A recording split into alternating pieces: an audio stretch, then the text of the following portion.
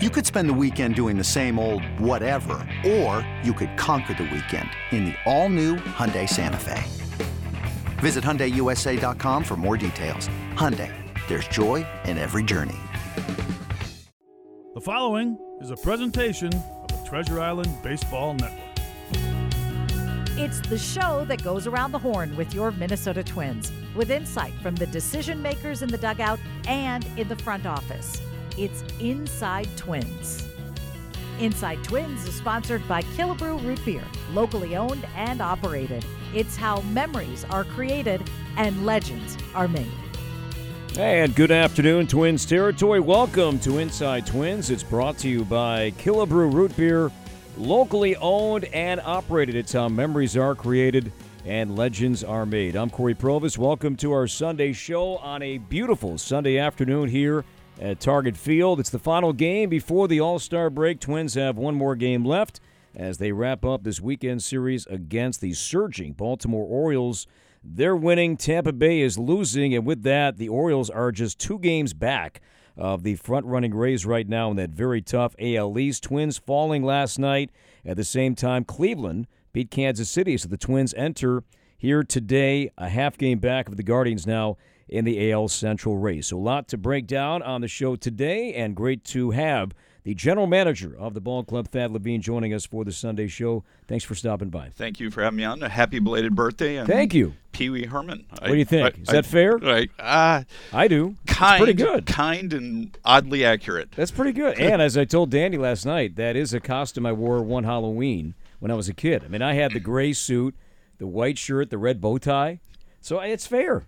You know, I can't be mad. Danny's likeness was shocking and hilarious. But what Danny also mentioned, too, is there's an even better shot. Nick Nolte, he had a mugshot that was taken years ago. If they would have put up the mugshot and then Danny, then we really would have had something. But, yeah, the Nick Nolte comp, that comes up a lot. Who knew that many men were seeking out that coif?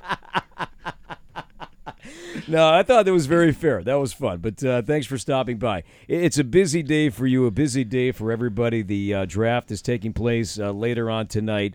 The Twins have, correct me if I'm wrong, not just the 5th overall pick, but 3 in the top 50. Is that right? That's correct. We're picking 5th, 34th, and 49th. All right, wonderful. So right now, what is happening inside the draft room just hours before the draft actually begins? So we bring in our scouts who cover the United States. Sean Johnson's our scouting director. He has all of his supervisors there. He also has 5 or 6 area guys each year. He rotates so that it's a learning experience for those guys. We surround them with our player development group, our analytics group, and then some of our front office guys. And we've spent the last week really debating the players on the board, trying to find out as much information as we possibly can. We know the performance, but we're trying to learn about the character and the resiliency and the health associated with these players.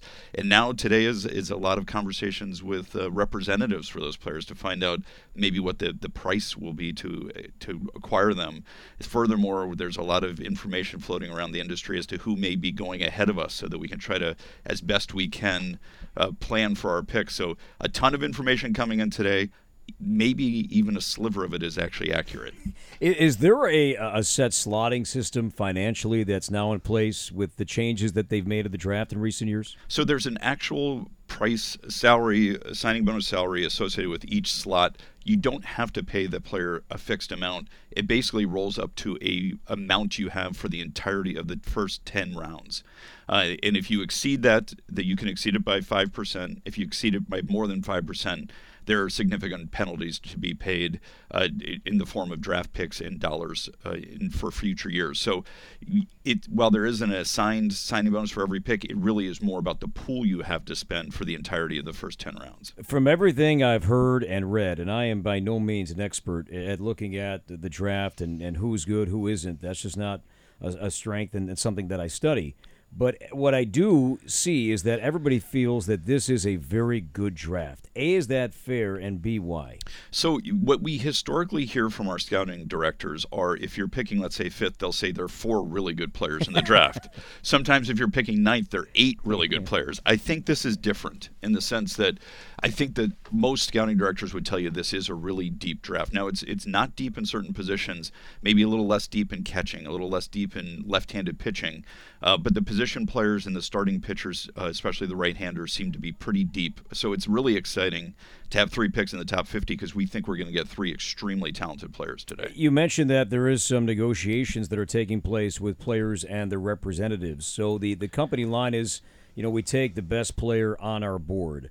But given the financial structure and the limitations that may or may not be there, is that always the case? Or your best player, he's going to want a set amount, and you may overpay to get a better player at 34. So does that come up in conversation tonight? I think the exact example you gave there is the one that we're constantly weighing, which is, yes, we're trying to get in isolation at each pick the best player, but in aggregate, we're trying to get the best pool of players, the best class of players that we can acquire. So sometimes what you're contemplating is, do we take a player who will accept slightly less with the first pick to get a player significantly better with the second pick? It's no different than when people are running their fantasy football drafts and maybe you are doing an auction draft. It's how much you spend on the quarterback will affect how much you're spending on the running backs. And so sometimes we look at it, we're picking 5th, do we want the 5th and 16th best player or the 7th and 12th best player? And sometimes that's where we're relying so heavily on our scouts and their interpretation, our analytics and our models to try to identify what's the best class that we can put together. But in isolation at every pick, we're trying to take the best player. Remind the audience, if you can, Thad, about the changes that were made in the CBA, and they came into play for this year's draft and the lottery system, because the Twins have the 5th pick. They did not have the 5th worst record in baseball last season. How did the Twins go from, say, 13, 14, 15 up to 5? So every team that doesn't make the playoffs has a chance to get the first pick in the draft. I think we literally may have had a 0.5% chance to get the first pick. I think in point of fact, we had a 5% chance to get the 5th pick. So as we were watching, and this was done at the winter meetings this year, they actually had the lottery, which has been historically done for the NBA and some other sports, and they started pulling the envelopes. And once we got past 13th, which was our predetermined slot, and we weren't picked 13th, and so we now knew we were in the top 12, there was elation in our room. There was a real exhilaration. And so I think what they're trying to do is to really dissuade teams from tanking. So what happened in this year's draft, the Oakland Athletics had the highest percentage chance, along with Pittsburgh and Washington, of getting the first pick in the draft. They fell to 6th. Kansas City, which was a team in our own division that we had a better record than they did last year, they're picking behind us. So it's dissuading teams from tanking with the thought in mind that will 100% correlate to picking high in the draft, and they're trying to make everyone compete as far into the season as they possibly can. We hope never to pick in the top 5, but if you're going to do it, this is the way you want to do it, where we had the 13th worst record, but we get the 5th best pick in the draft. Was enough done in the labor negotiations in terms of teams and tanking? You bring up a really strong word there, to avoid teams from going down that dangerous path. Well, I think this is the biggest driver. I think long has been the case where ideally the best case scenario is to win and to go to the playoffs and have a chance to excel in the playoffs. Unfortunately, you could make an argument the second best thing to do would be to lose. The teams that haven't necessarily helped themselves either for today or tomorrow, the teams that finish in the middle of the pack, you're not making the playoffs, but you're also picking 15th, 16th in the country where you don't necessarily get access to the best players. So what we've seen teams do, the Baltimore Orioles, you referenced in the opening, the Houston Astros, the Chicago Cubs, those are teams that lost for a prolonged period of time, aggregated some real talent at the top of the draft, and now have gone on to have real success. There was a real motivator to do that, and an incentive to do that. I think what the commissioner's trying to do with some of these new rules is to disincent that team from tanking and make it more important to be in the middle of the pack, because now we have more playoff teams. So you may squeak into the playoffs with a record that's not that far north of 500, and you still have a chance to get in the playoffs. And what we saw last year was the Philadelphia Phillies, as a lower seed, actually ultimately get to the World Series. I think the commissioner loves to see that. It gives us more incentive to be more competitive. One more thought on the draft, and then we'll move on. We'll take our break, come back, and talk about the team. But I was surprised that during the labor negotiations that it was not agreed upon that draft picks can be traded, as it can be in other sports. Why was that not agreed upon? Was there one side that was more hesitant than the other? So I think it's something, I will say, the general managers would love to do that. And I think under the guise really of, it just gives you another avenue to improve your team. It's another asset that you can determine whether you want to trade or acquire, and it's a different way to build your team.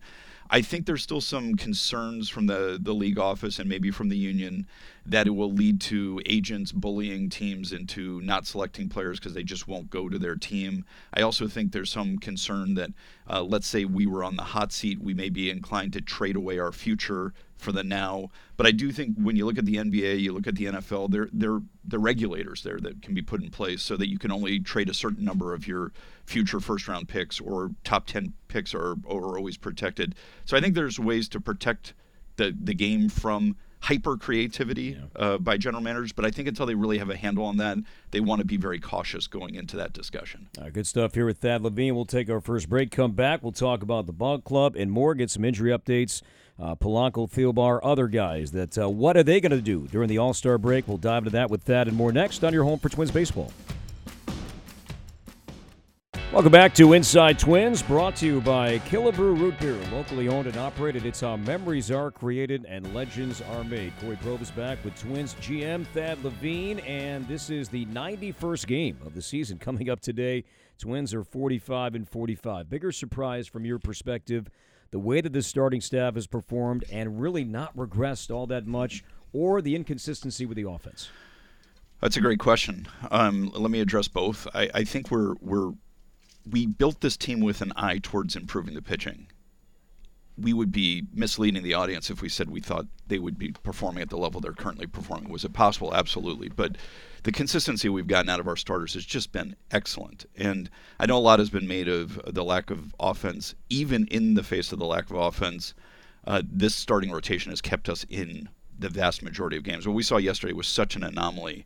We were talking about in the suite that even in the face of giving up 6 runs in an inning, Sonny Gray ends up going 6 innings. And there was always that solace you would find in talking post-game of but at least he posted for 6 innings. And we've had to find that solace so many times in past years. We really haven't had to this year. We've been treated to so many quality starts, and our starting rotation going into the 6th, 7th inning, keeping us competitive, even against the backdrop of our offense not really hitting its stride yet. So the pitching's been excellent. I'm so happy for Pablo Lopez to join Sonny Gray. Certainly there were other guys who could have qualified. I mean, you have Joe Ryan has had an excellent season. And, oh, by the way, Bailey Ober's just sitting with a 2.7 ERA or whatever he's got, and that's not even taking anything away from Joan Duran at the back end of the pen, who's just been excellent. So I think we could have had a lot of guys, members of our starting rotation in pen, who could have been all-stars. I'm so happy that 2 of them are going to represent us. On the offensive side, we've seen some fits and starts, but it has been surprising that we have not had more continuity and consistency out of our group. We're hopeful that we've hung around 500 clearly all season. We're in the right division to do that and remain competitive, and we have not seen the best out of our offense. So there's a lot of reasons to believe that our pitching will maintain and continue at the rate that it's been. As you mentioned, it's been doing it for 91 games. That's no longer a small sample size.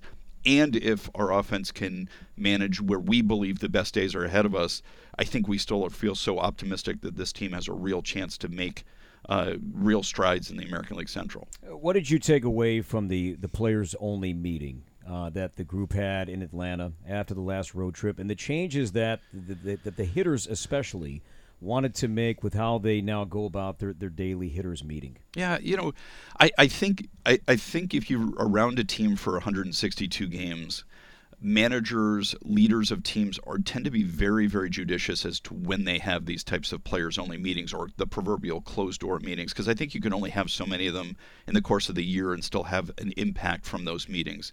So I think, you look to the expertise of Rocco Baldelli and the leadership of our team headed up by guys like Byron Buxton and Carlos Correa and Kyle Farmer and Christian Vasquez and those types of guys. I think the timing is really important on those meetings, and I think they felt as if we had clearly gone long enough into our season where we were not getting the results that we expected from the talent we had on the field. So I don't know exactly what was said behind closed doors, and purposefully they wanted that to be a players-only scenario.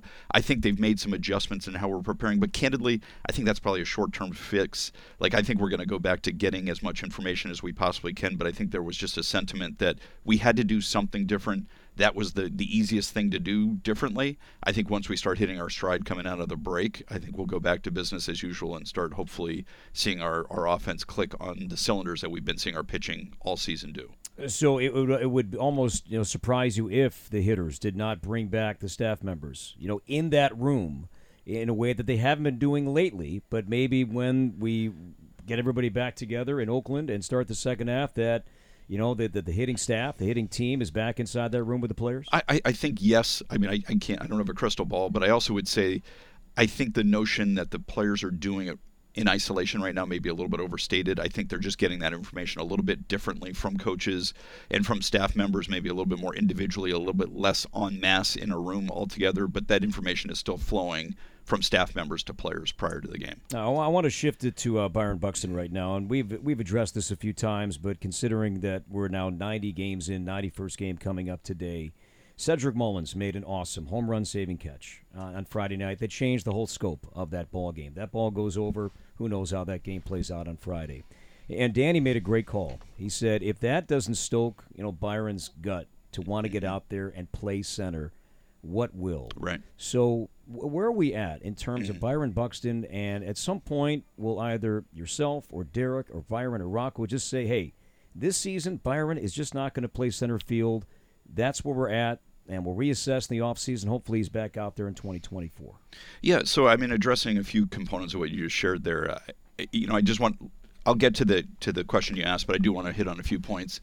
I think you highlighted a very subtle point there, which is obviously Cedric Mullins is an extremely talented center fielder, dirty SOB for catching that ball.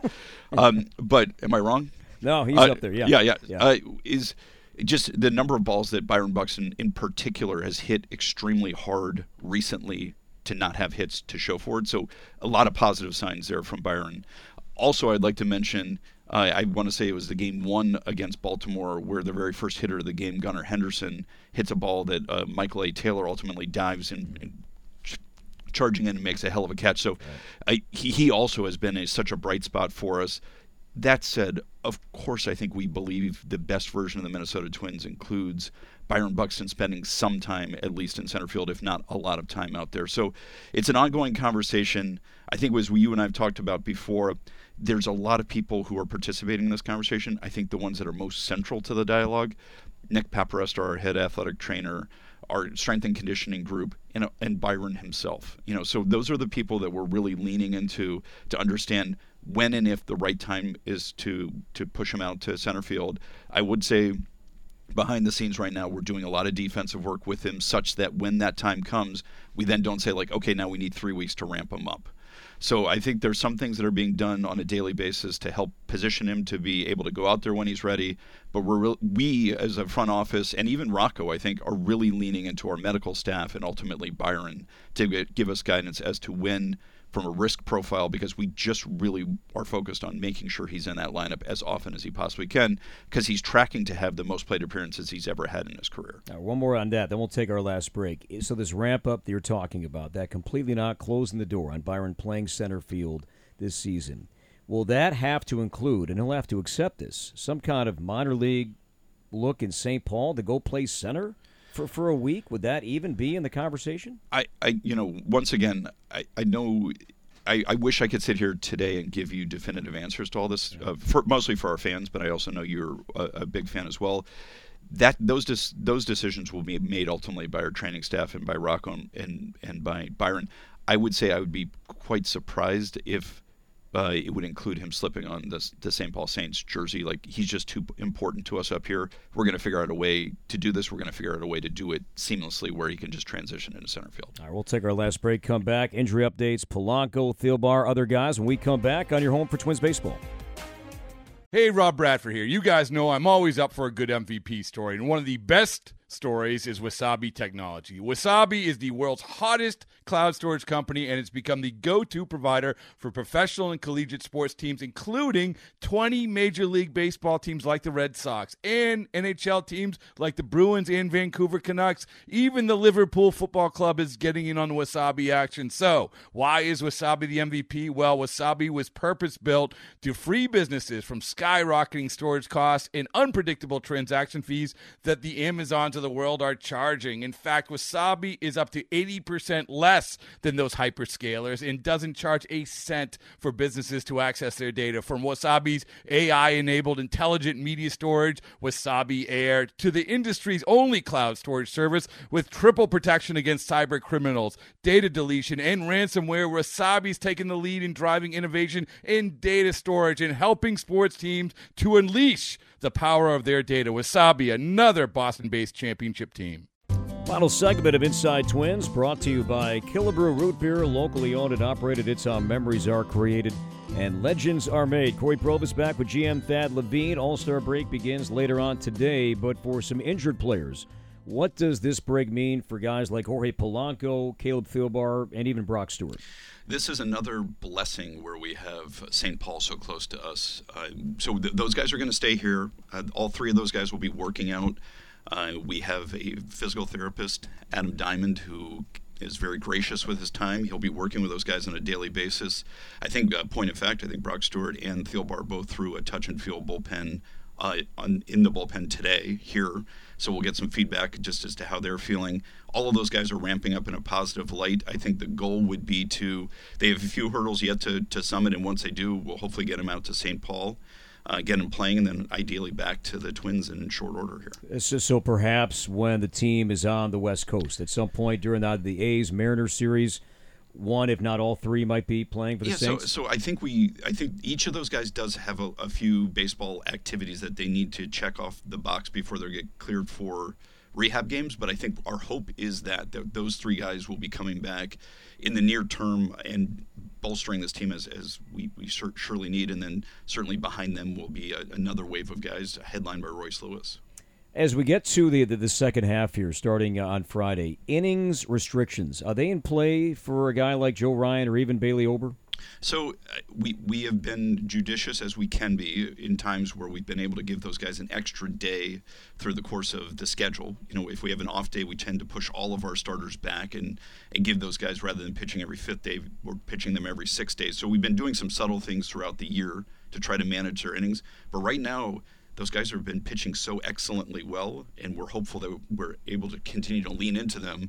Hopefully the offense will come and help them out a little bit, but right now, with the emphasis on the starting pitching, we're going to continue to ride them. One thing that I think we will try to manage coming out of the break is just who starts game 1, 2, and 3, and 4, and 5 is another means of giving guys a little bit of an extra blow. Now, with 2 guys in the All-Star game, it will be impacted based upon whether or not they pitch in the game. All right, Thad, thanks for your time today. And the Twins, they should pick around what time tonight? So the draft starts around 6 o'clock, 3 minutes per pick, so I think fans should look for our pick to be around 6:15 to 6:20 tonight. Sounds good. Thad, thanks for your time. Good luck tonight. Thank you very much. And we thank Thad Levine for his time on this Sunday afternoon. It's the Twins and the Orioles, Game 3 coming up momentarily.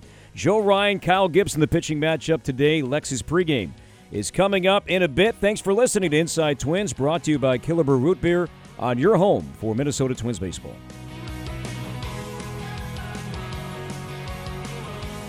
You have been listening to Inside Twins, brought to you by Killebrew Root Beer, locally owned and operated. It's how memories are created and legends are made. This has been a presentation of the Treasure Island Baseball Network. Hey folks, somebody said there's more similarities between the killer and I than you might think. We both played first base during our careers, me more than him, and we both hit several home runs over the years.